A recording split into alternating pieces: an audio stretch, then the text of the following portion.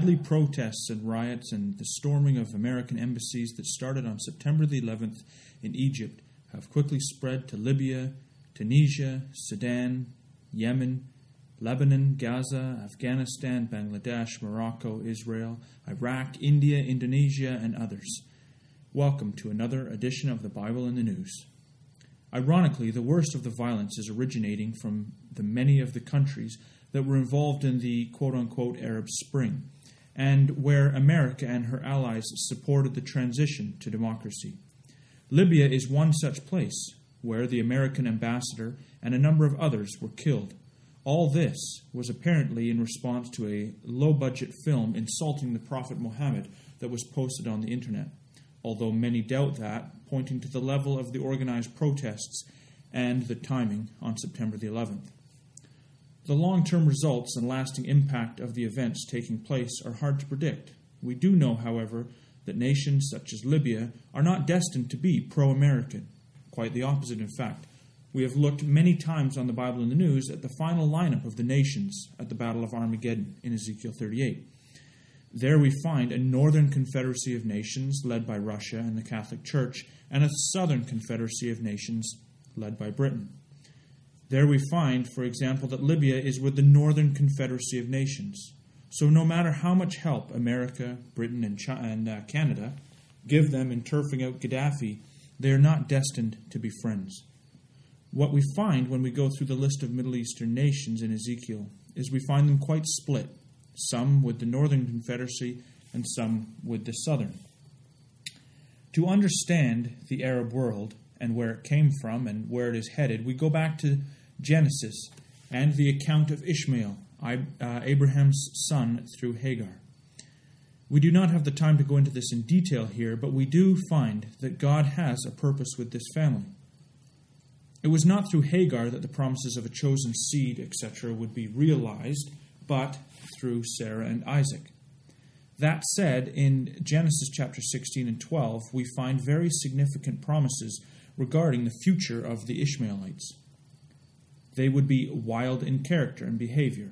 They would be belligerent by nature toward mankind at large. They would be fractious, always struggling and against each other.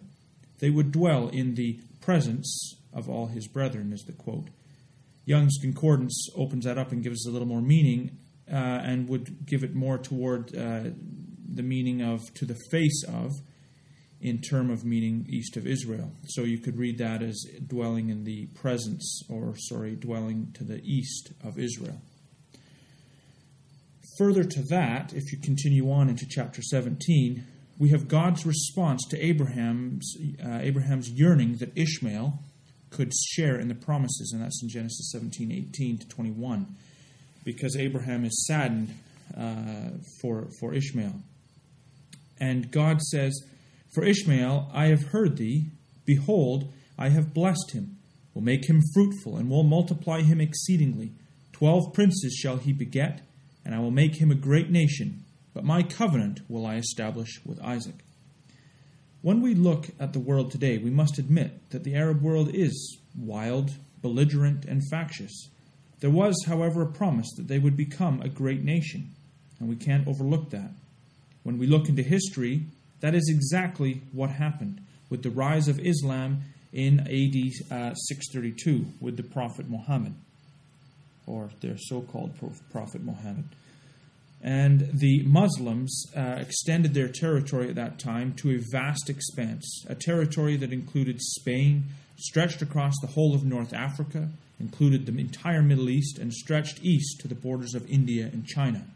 It was truly a massive empire. And when the time came for God to end the political power of the Roman Empire, he did so in the west, using the barbarian invasions, and in the east, God used the Muslims, the great nation of Islam, to bring judgments on Eastern Christendom, the Byzantium Empire. Now, speaking of this time, in Revelation chapter 9, we read the following. "And the fifth angel sounded," and jumping down a little bit, "there came out of the smoke locusts upon the earth, and unto them was given power, as the scorpions of the earth have power. And the shapes of the locusts were like unto horses prepared unto battle. and on their heads were as it were crowns like gold, and on their faces were as the faces of men, and they had hair as the hair of women, and their teeth were as the teeth of lions. Now we have to interject here and make a note that in Scripture the Midianites of Arabia are called grasshoppers, or locusts in the Revised Version margin. Judges chapter 6, 1-6, and chapter 7 and 12. It says at that time, in the past, they came against Israel as grasshoppers for multitude. In the LaRousse history, speaking of this time of the Islamic expansion in AD 6, he starts at 674, he says this, between 674 and 677, Muslim squadrons reappeared each spring. In 737, Leo III suffered several raids from Asia Minor. 2 years later, 150,000 Muslims, stripping the country bare in their passage, advanced as far as the Nicaea. Well, the great Islamic empire had its day in the sun, and God had use for it.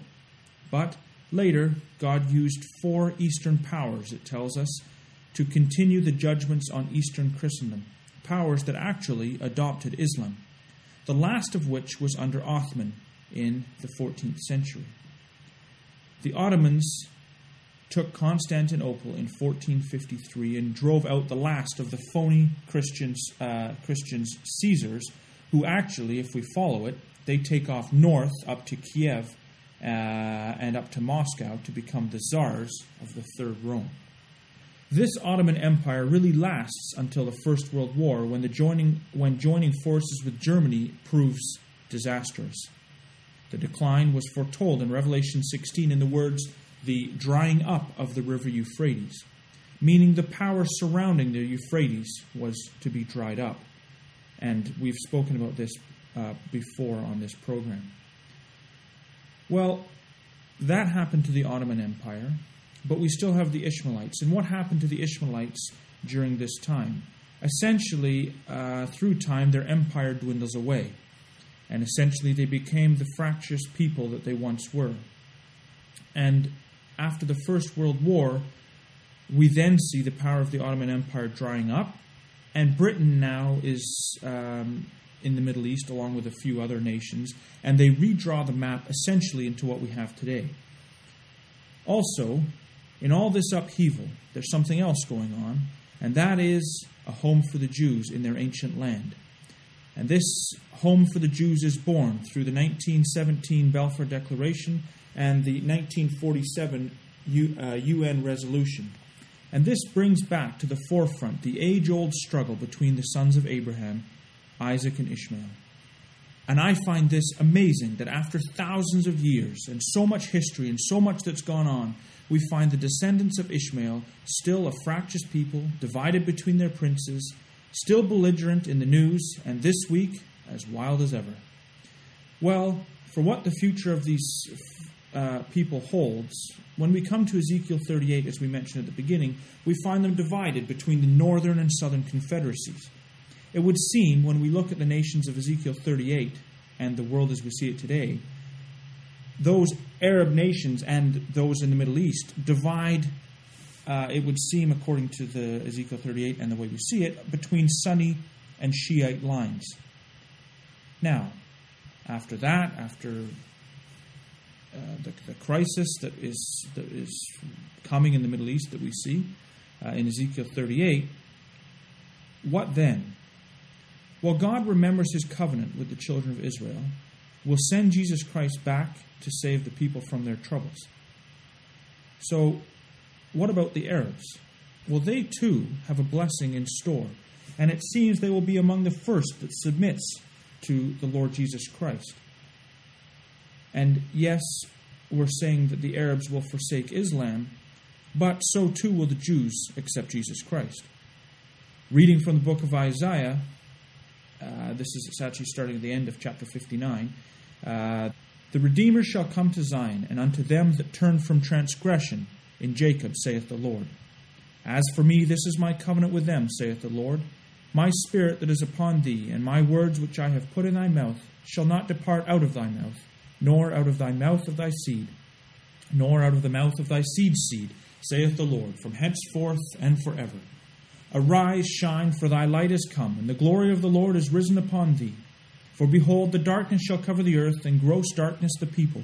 But the Lord shall arise upon thee, and his glory shall be seen upon thee.